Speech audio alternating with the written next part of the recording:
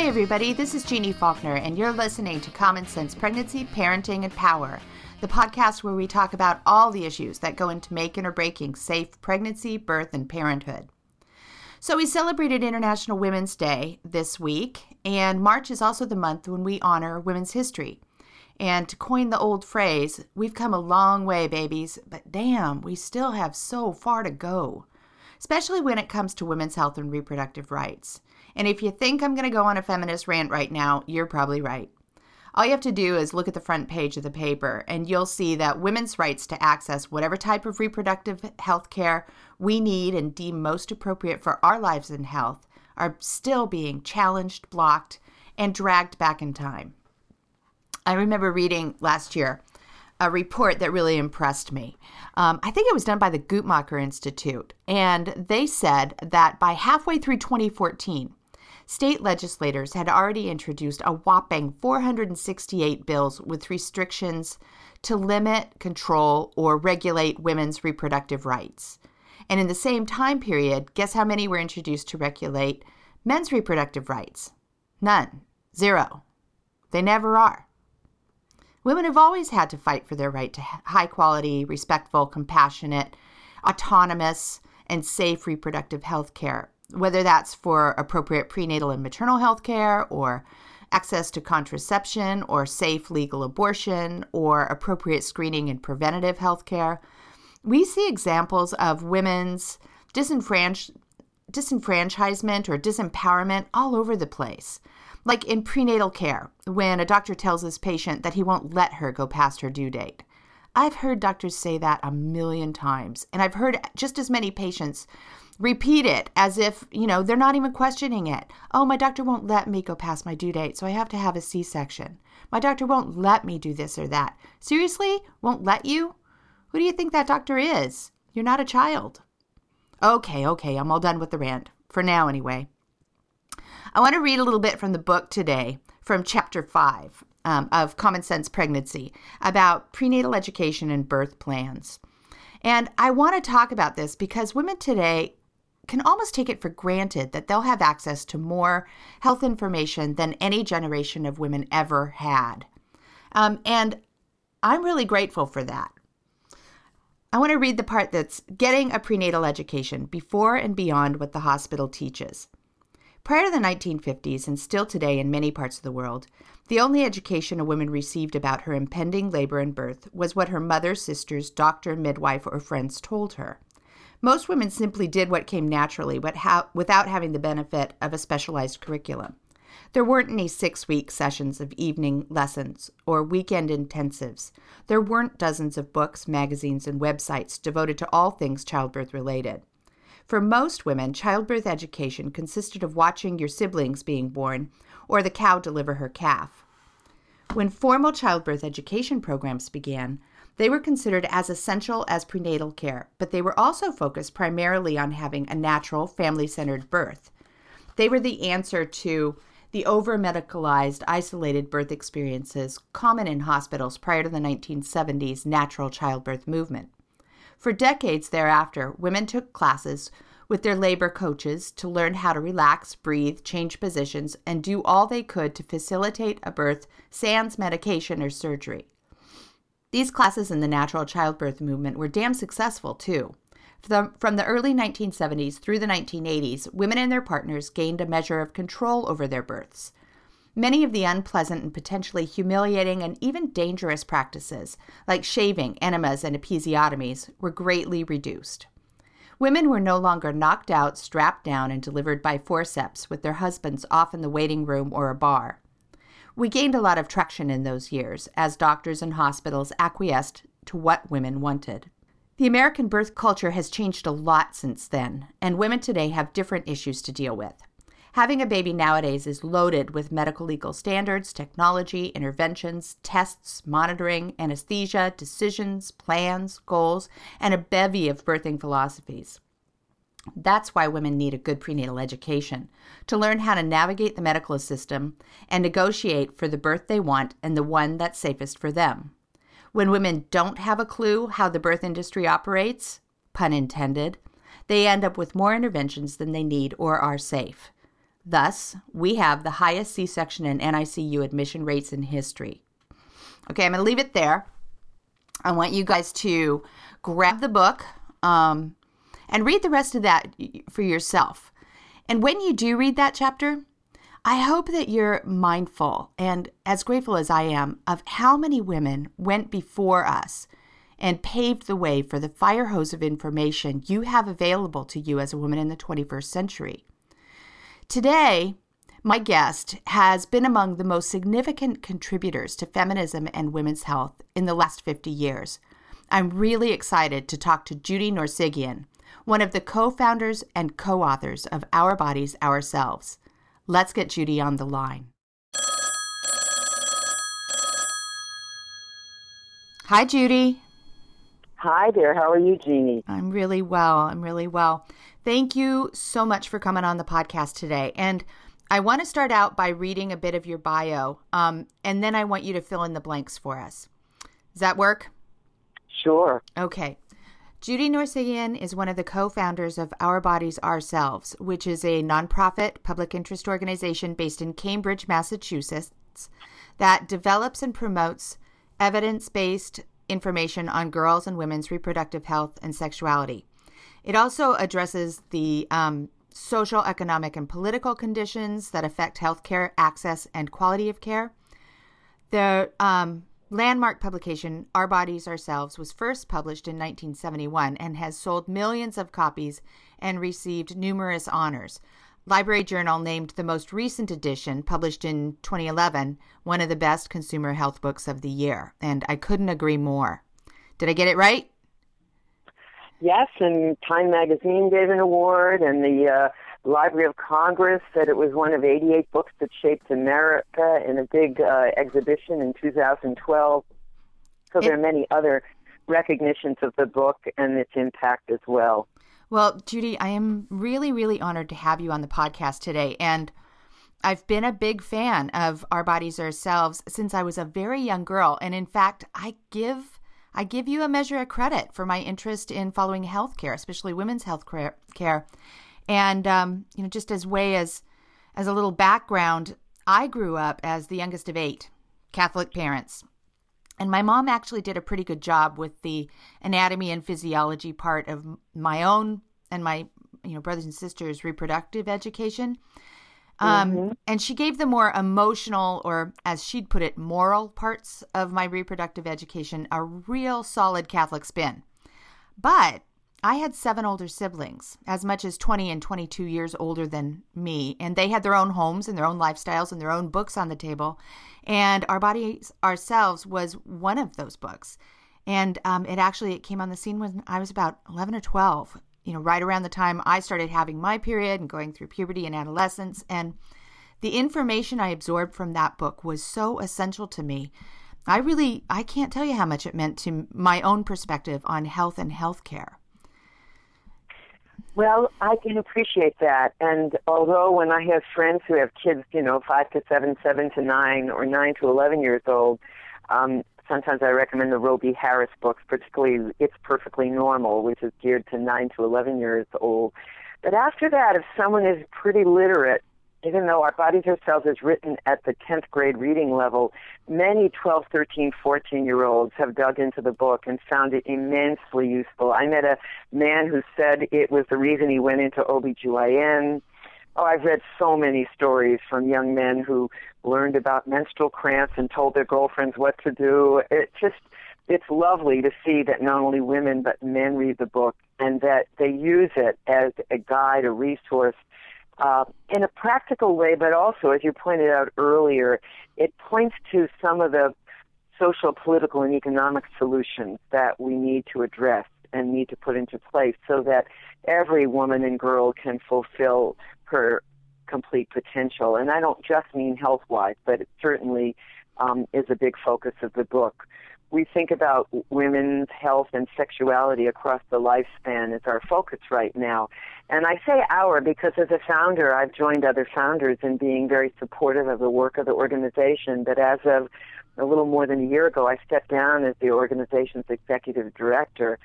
partly to focus more on climate change, which is a growing passion of mine. But I have in the interim worked very hard as a volunteer with the staff and the board to ensure that the organization has a future, because like many nonprofits, Our Bodies, Our Cells has struggled quite a bit to make ends meet over the last few years. So now the book is like 45 years old? Is that correct? Yes, it is. Yes, And it is. The very first newsprint edition actually came out in December of 1970. It was called Women in Their Bodies, but as you pointed out, the first newsprint, Our Bodies, Our Cells, with that title came out in 1971. So we are headed for the 45th anniversary event. We'll do something this fall.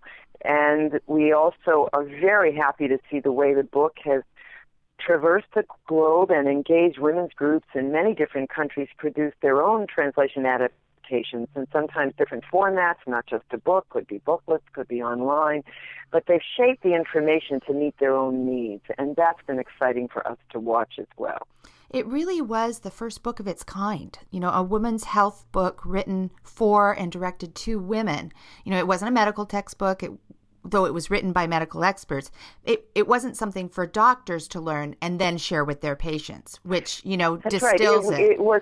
It was by and for women, and by lay women. Yes, we turned to medical textbooks, and we turned to nurses and physicians and nurse practitioners who were quite helpful in the early stages of pulling the book together. But we didn't originally come to this work thinking we'd do a book. It was really collecting information for our own needs, and local workshops grew out of it, and of course the term papers that then became the newsprint booklet morphed into the book that Simon & Schuster wanted to publish, which didn't come out till 1973.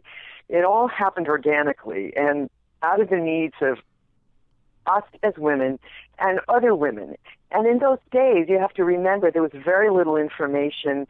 Most of it was very medicalized in its approach. It was if there was any material, it was condescending and paternalistic.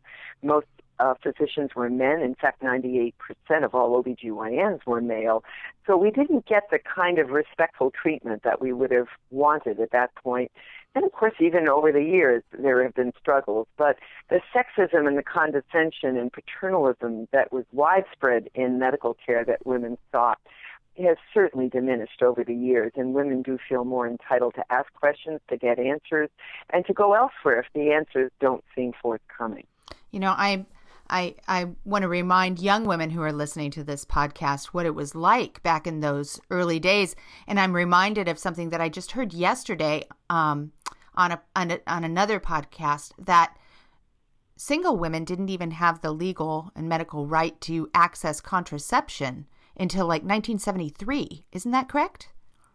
Well, there's some important court cases in the 60s. There are a number of different court cases, and we don't have to get into them right now, but contraception was not accessible unless you were married in most states. And we've had the Griswold case in Connecticut, and certainly Bill Baird, who was a very famous advocate for access to contraception, gave a speech in Boston University in what is the hall that we use for our 40th anniversary symposium back in October 2011, and he was going to jail for what he was talking about, gaining access to contraception for everyone, including young unmarried women. It was heretical. Of course, I remember my days as an undergraduate not even knowing, when I went to this lovely older OBGYN in Harvard Square who gave me a diaphragm, that what he was doing wasn't even legal then. Yeah, that was a huge risk. He felt that it was really wrong for young women who were going to be sexually active not to have access to the contraceptives that were available. The birth control pill was just coming on the market then, and I didn't realize that the high-dose estrogen pill was actually somewhat dangerous. And in those days, we didn't know very much about high-dose estrogen pills. So I was prescribed one, actually, that I took only for a short period because I didn't like how I was feeling on it. And I was one of those women whose bodies didn't really take well to the pill, particularly the high-dose estrogen pill. But then it was much later we had the research that showed us that if we're going to use the birth control pill, it needs to be a much lower dose estrogen. It would be effective nonetheless. you guys paved the way for, the reproductive care that women receive today. It's a legacy. And it's a very difficult path to travel right now, because particularly with this sort of new wave of conservative right-wing advocacy trying to not only take away abortion rights, but also take away access to contraception, we at the same time want of safe and effective contraceptives. So sometimes we're critical of contraceptives that come down the pike. If you read some of our recent blogs, we have a strongly worded blog that is pointing to the harms of Assure. This is what we call permanent contraception. Mm-hmm. It's not some might have thought of it as a non-surgical sterilization alternative, but if you think of sterilization as truly effective, and we used to think of this, certainly tubal ligation as being pretty much permanent and completely effective, it actually wasn't as completely effective as we would have wanted. Mm-hmm. And so now we think of long-term birth control and don't give the promise of, 100% efficacy no matter what we're doing. But at this point in time, it is an alternative to surgical contraception, but a surgical long-term contraception, but it is associated with some pretty severe harms. So women need to be aware of what they are and make a decision based upon what best suits their needs. So we are joining those voices who are saying be much more careful about Assure, even though the FDA is not going to take it off the market. And we also want to remind women that although the IUD is a very good method for many women, young and old, it still is associated with some degree of embedding, perforation, and infection for women who use the IUD. So you need to learn what those rates are and think about whether or not they're risks you want to take. There are risks and benefits to every method we might choose. And although the diaphragm plus use of the condom is a very effective method of birth control and also protects against some sexually transmissible infections, if you're not going to use the diaphragm and if you're not going to use the condom, and you're basically going to be someone who's not able to use a method reliably, repeatedly, then maybe that method isn't right for you. So you have to know who you are. One of the things I really wanted to talk to you about today is sort of on the polar opposite of the range of contraceptive and reproductive health care. I kind of wanted to talk about the issues around fertility treatments and specialists. And that's something I really am interested in, that I know that you're really passionate about too. Mm-hmm. So your concern is, you've got some pretty deep concerns, particularly for women who provide services in contractual third-party reproduction or surrogates, right? Yes, we actually have a dual set of concerns. Set of concerns for the young women who are being asked to provide eggs for in vitro fertilization that other women will engage in. They provide the eggs, they're fertilized, and then a gestational mother, often not the intentional parent, will then get that embryo, take a pregnancy to term, and then give the baby over to what we call commissioning parents or intended parents. This is a very common activity right now, where we've got young women providing eggs, we've got other women providing gestational services. People call them surrogates, but we don't like to use that term because they're actually not a surrogate. They are actually the mother who gives birth.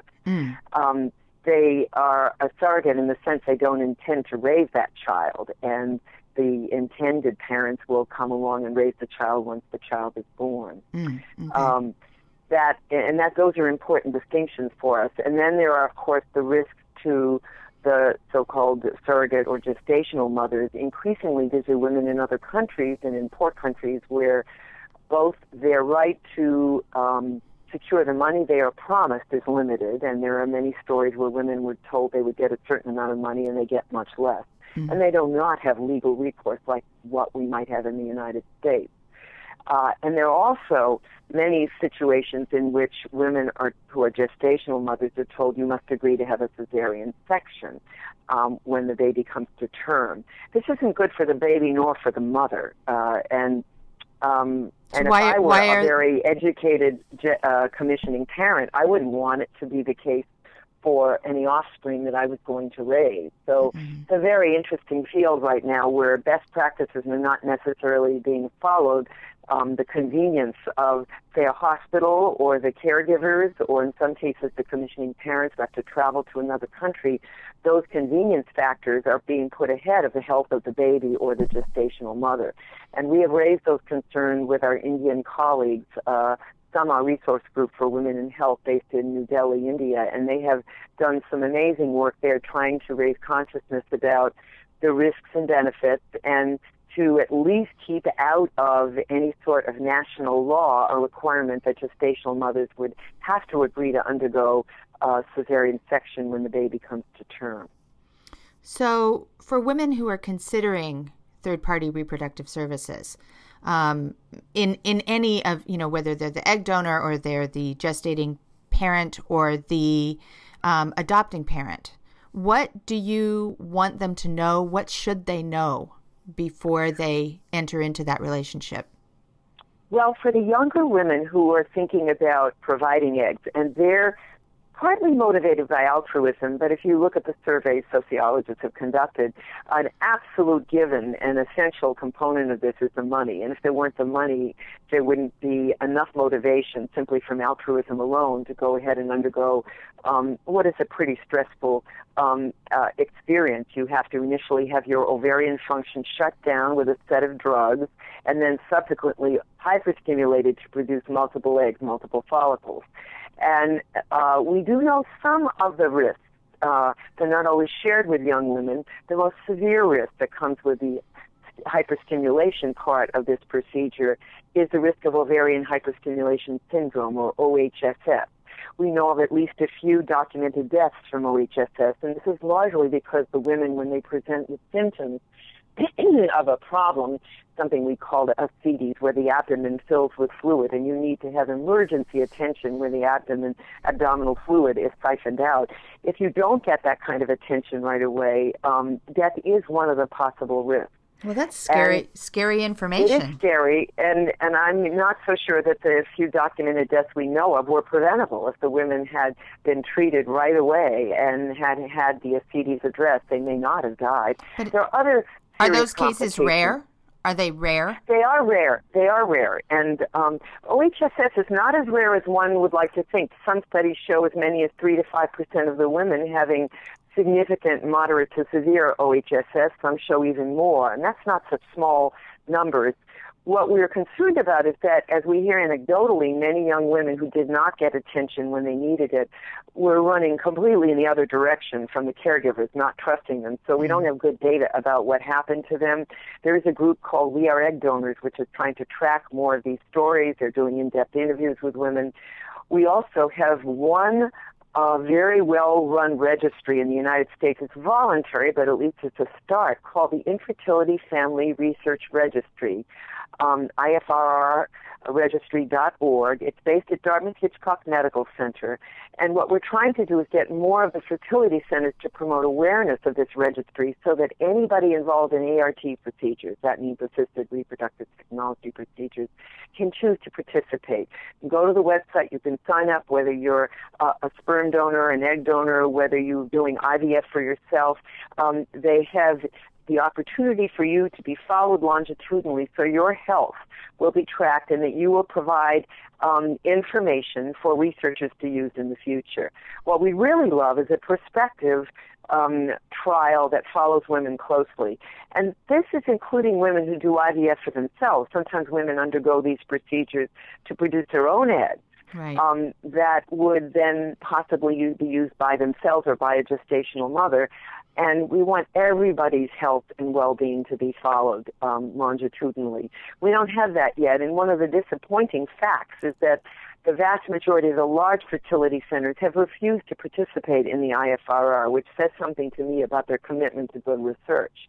Why are they refusing? Lack of being told. We've seen letters from the IFRR go to several hundred of these clinics. There have been follow-up phone calls, and many of these clinics simply haven't participated.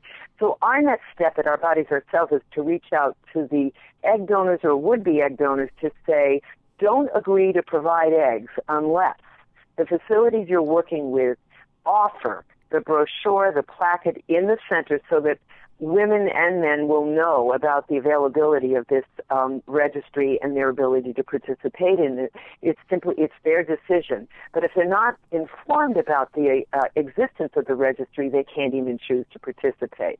So we're hoping that more young women will vote with their feet, and they'll say, listen, I'm going to provide my eggs only if you're participating to this important research, this important registry, which could enable researchers to get more information in the future. Well, as always, the more you know, the better your health will be. And let me just say one more thing, Jeannie, and that is that on the other side, we are wanting the commissioning parents to be better informed because they too are not given good information. So we're creating a website resource called Surrogacy 360. It will probably be surrogacy360.org and then online and available as of late spring, maybe May or June. Mm-hmm. And we're encouraging everyone to let people know about this resource. It will have the best available information. It will have stories of those who've engaged in ART procedures, and it will lead any user to good resources and websites. Okay, great. Well, Judy, let's shift gears once again. Let's talk about the Certified Professional Midwifery Bill. I believe that's House Bill 1998 or Senate Bill 1156. Am I right on that? Yes, but these are in Massachusetts. It's not in the the state of Massachusetts. Yes. Right, but it's still kind of significant across the nation. And so currently in Massachusetts, only certified nurse midwives are regulated and certified, correct? There's no state oversight for CPMs, certified professional midwives? That's right. There's regulation and oversight of certified nurse midwives, yes. Okay.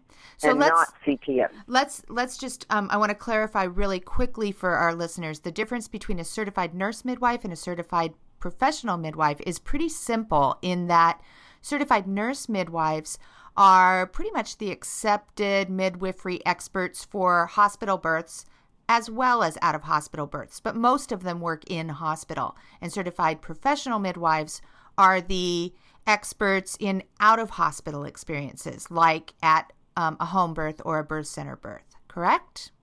That's correct, although there are very few states in which CPMs are practicing in birth centers right now. That may expand. I do think they practice in Texas, and of course there are a lot of birth centers in Texas. But you're right, the CPMs are very much the experts in out-of-hospital, or more importantly, home birth, and that's where they get their training. They do pass an exam. They are regulated, and they are licensed, regulated in more than half the states in the country. This is the trend. In Massachusetts, we've been struggling for almost 10 years to get what we call a very important consumer bill passed, because the CPM bill will establish a floor for the kind of training that your home birth midwife will have, and you'll know she has it because by virtue of her CPM designation.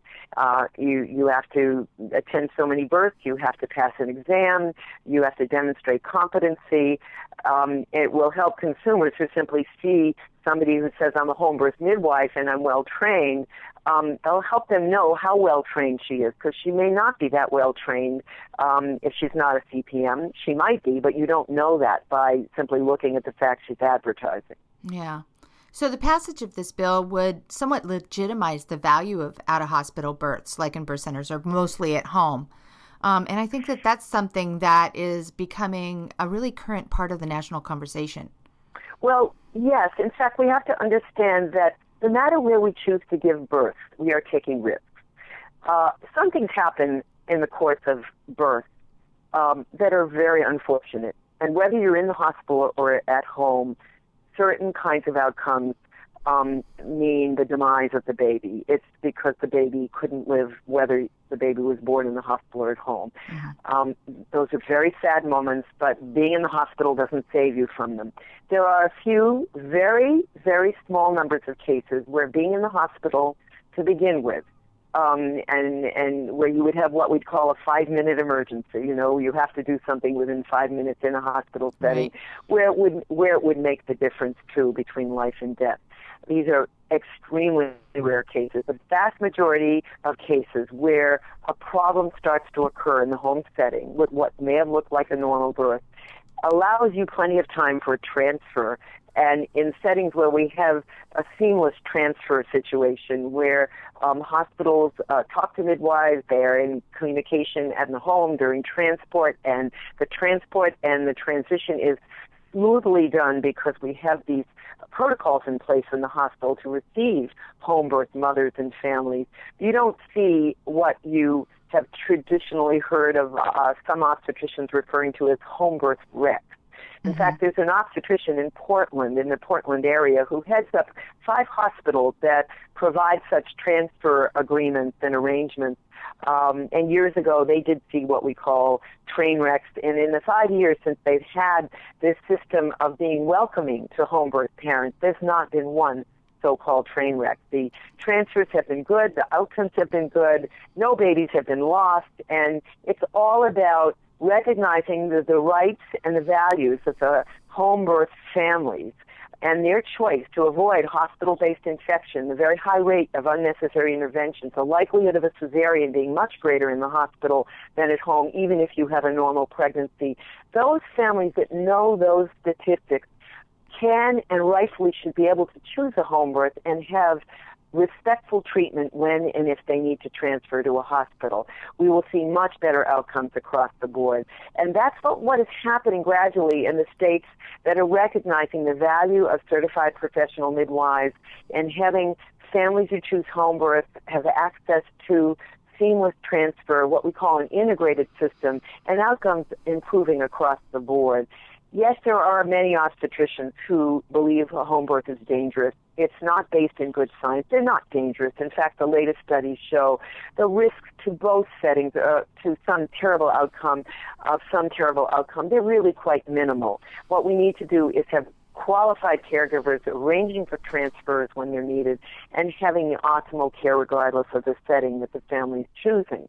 And when we do that, we see that we've got really good outcomes. And Canada has, of course, very good studies showing this. When you have an integrated system, you have good outcomes across the board, whether people start in the hospital, they start in the home, or they start in a birth center. And I think for many couples who really want to have the comfort of a birth center, but some technology nearby and very good transfer agreements in place, a birth center is a great option, and we don't have enough birth centers across the country.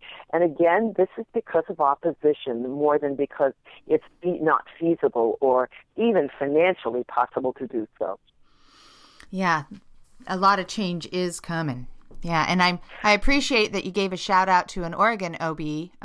That's where my studio is in Portland, Oregon, and I think I know exactly which doctor and which hospital you're talking about. I'm proud of what... Yes, well, it's the Legacy, I'll tell you, it's the Legacy Hospital System. Yeah. Yep, and I heard him speak at a conference about 3 years ago in Seattle. He was absolutely eloquent, and some of what he said is now online at the Home Birth Summit website, if anyone wants to go and hear him directly. There are others who weighed in as well, ethicists, OBGYNs, Paul Bircher, who's in Albany Medical Center. People were very eloquent about the importance of improving the system and respecting parents' choices rather than fighting them and trying to make the system worse for everyone. Yeah. And I'm sorry to see the organized obstetrical establishment in Massachusetts so opposed to the certified professional midwifery bill as well as the Mass Medical Society is. But there is going to be a time when they will have to agree that the safest approach for everybody is to have an integrated system and to respect the wishes of parents who want to seek out home birth or birth center choices. Yeah. Was that Dr. Duncan Nielsen? Yes, it was Duncan Nielsen. I love him. I love him. Yes, yeah. He's a wonderful man, well into his 60s, and he's been around a long time. But, one of the things he said, which I love, is that, home birth is like the rain out there. You may not like it when it rains out, but it's going to rain, and it's going to rain whether you like it or not. The thing to do is to be prepared, have a raincoat, have an umbrella, deal with it as best you can. Yeah. He's trying to reach out to his peers to make them understand that home birth isn't going to go away, and that their obligation and his obligation is to make it as safe as possible by creating an integrated system, as other countries have done with stellar outcomes. Yeah, yeah. Well, we've been on the line here for a good long time, but I wanted to ask you just a couple more questions. Most importantly, what else do you want our listeners to know? Well, I think it's really important to understand that the cesarean section rates in one's hospital are an important indicator of what's going to come if you have to use that hospital. Some hospitals have much higher rates than others, so take a look at that. Mm-hmm. That's really important to do so. Mm-hmm. And the other thing that you should know about is that there's much you can do to lower your risks of a cesarean section by choosing a caregiver with a low cesarean section rate. Mm-hmm. And they do exist in hospitals. You just have to know who they are. Choosing a birth center, if you've got one in your area, is an excellent alternative. If you're somewhat nervous about choosing a home birth, you don't feel that comfortable, but if there's a birth center around, do look into that. The other thing is that hospitals are bastions of infection, and you don't know when, say, an outbreak of one of these antibiotic-resistant infections is going to occur, and you do not control that. You not to control when you give birth and whether there's an outbreak of an unfortunate methicillin-resistant Staphylococcus aureus or something like that. We call that MRSA infection. And that's another reason to consider where the best place for your baby to be born is. In your own home setting, those are familiar bacteria. You're not likely to develop an infection, what we call a nosocomial infection, which is hospital-induced. These are often off the radar screen, not talked about, but many women experience these kinds of hospital-based infections, and so do their babies. And they're not trivial. So it's something to be brought into the equation when you think about where you want to give birth. Our Bodies of Health is trying to embark upon a very important project with the American College of Nurse Midwives to reduce both primary C-section rates and, maybe even more importantly, repeat cesarean section rates, because once you've had a cesarean, each subsequent birth, if it's done by cesarean, increases the risk of some very serious consequences, like placenta accreta, which is associated with a small but measurable risk of death. You want to avoid subsequent cesareans because you've had scar tissue that comes from the first cesarean, and these can impair your ability to give birth without a serious complication subsequently. So if anyone is interested in preventing cesareans, try to get into an area where you have VBAC options, vaginal births after cesareans. Do not live in a community, if you can help it, where there are no hospitals offering VBAC as an option. And unfortunately, that is the growing case right now across the country, despite the evidence that trial of labor is the best way to proceed for women who've had a previous cesarean. The irony is that the option of VBAC is now diminished in many, many communities. Right. Well, Judy, now I'd like to ask the final, most personal question, and that is this. Where are you in your life as a mom? Well, it's very interesting. I had 2 stepchildren, and then I gave birth to a daughter who's 33, and I gave birth at home. It was a wonderful home birth. I am now very lucky that my goddaughter and her husband, and then my daughter and her husband, they live on the 3rd floor, they're all around us, and my goddaughter has a 19-month-old baby, a boy, he's a toddler, who is a joy in my life. So I get to see a baby every day. Yes, and when I've gone to meetings, I've always been the one who hogs babies because I love babies, and I never have enough of babies around me. And the older I get, the less that happens, except in the sort of grandchildren world. And I have to say that one of the reasons I'm an activist on these issues, and I'm so supportive of midwifery, and I'm so supportive of, all the best practices that we don't see implemented in the United States around maternity care. It's not just to reduce maternal and infant mortality, though those are good reasons, and to improve outcomes overall, reduce morbidity. It's because the joy that one can experience when you have a birth with minimal interventions, with all the support and love and presence of the family members and people you want there, there's nothing that's like that in your lifetime. So I want to be an agent of change that will bring more of that back into women's lives. They've been robbed of that experience. Many more women in my generation had access to those experiences than women do now. Yeah. I want to see an end to the kind of pejorative language around women who breastfeed. And yes, some women are, and men too, might be a little bit, shall we say, doctrinaire about breastfeeding and judgmental of women who choose not to breastfeed. But for the most part, our problem is lack of support for the women who would like to breastfeed. We live in largely a hostile climate towards breastfeeding. And I think that is such a shame when all of the data over the last decades points to the benefits for both mother and baby of increasing our breastfeeding rates. We have so few women breastfeeding in comparison to other industrialized countries. It's a shame because we're a rich country. We should be able to provide the support to working moms, what that involves, a private place to pump your breasts and, the support to breastfeed in public. What happened at the Patriots game a few years back was horrible for the mother who had to withstand that, criticism. But it was really good in that, Bob Kraft himself came out and said, we're going to support women who nurse babies at our Patriots games. Understanding that this is good. I did a podcast episode a couple months back with Jessica Shordahl, who wrote the book Work Pump Repeat, which is just this incredible it's a real how-to breastfeed in public, breastfeed back at work. If you haven't picked that up yet, Judy, get yourself a copy of Work Pump Repeat and see if you can find her TED Talk. Awesome. Yep. Yeah. Yep. We needed to go. We needed to go more viral. Yeah. It's amazing. Yeah. Well, Judy, we have had a good conversation here, and I hate to let you go, but I think we have given our listeners a lot to think about today. So I want to say thank you very much. And let me just say that at our website, ourbodiesourselves.org, you will read so many blogs and so much material that really fills in the gaps. I've only been able to address a little bit about what your audience is interested in, but there's so much more at our website. It's all free, it's all accessible, and it's one of the few organizations that still doesn't take money from the pharmaceutical industry, so you can trust the source. You're getting the straight information, yeah.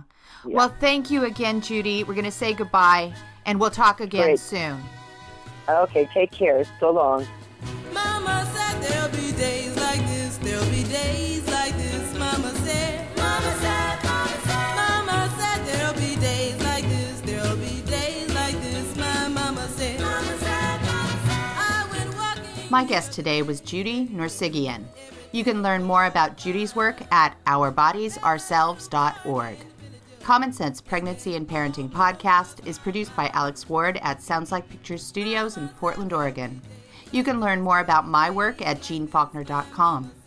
Pick up my book, Common Sense Pregnancy, at Amazon.com, Barnes & Noble, or wherever books are sold.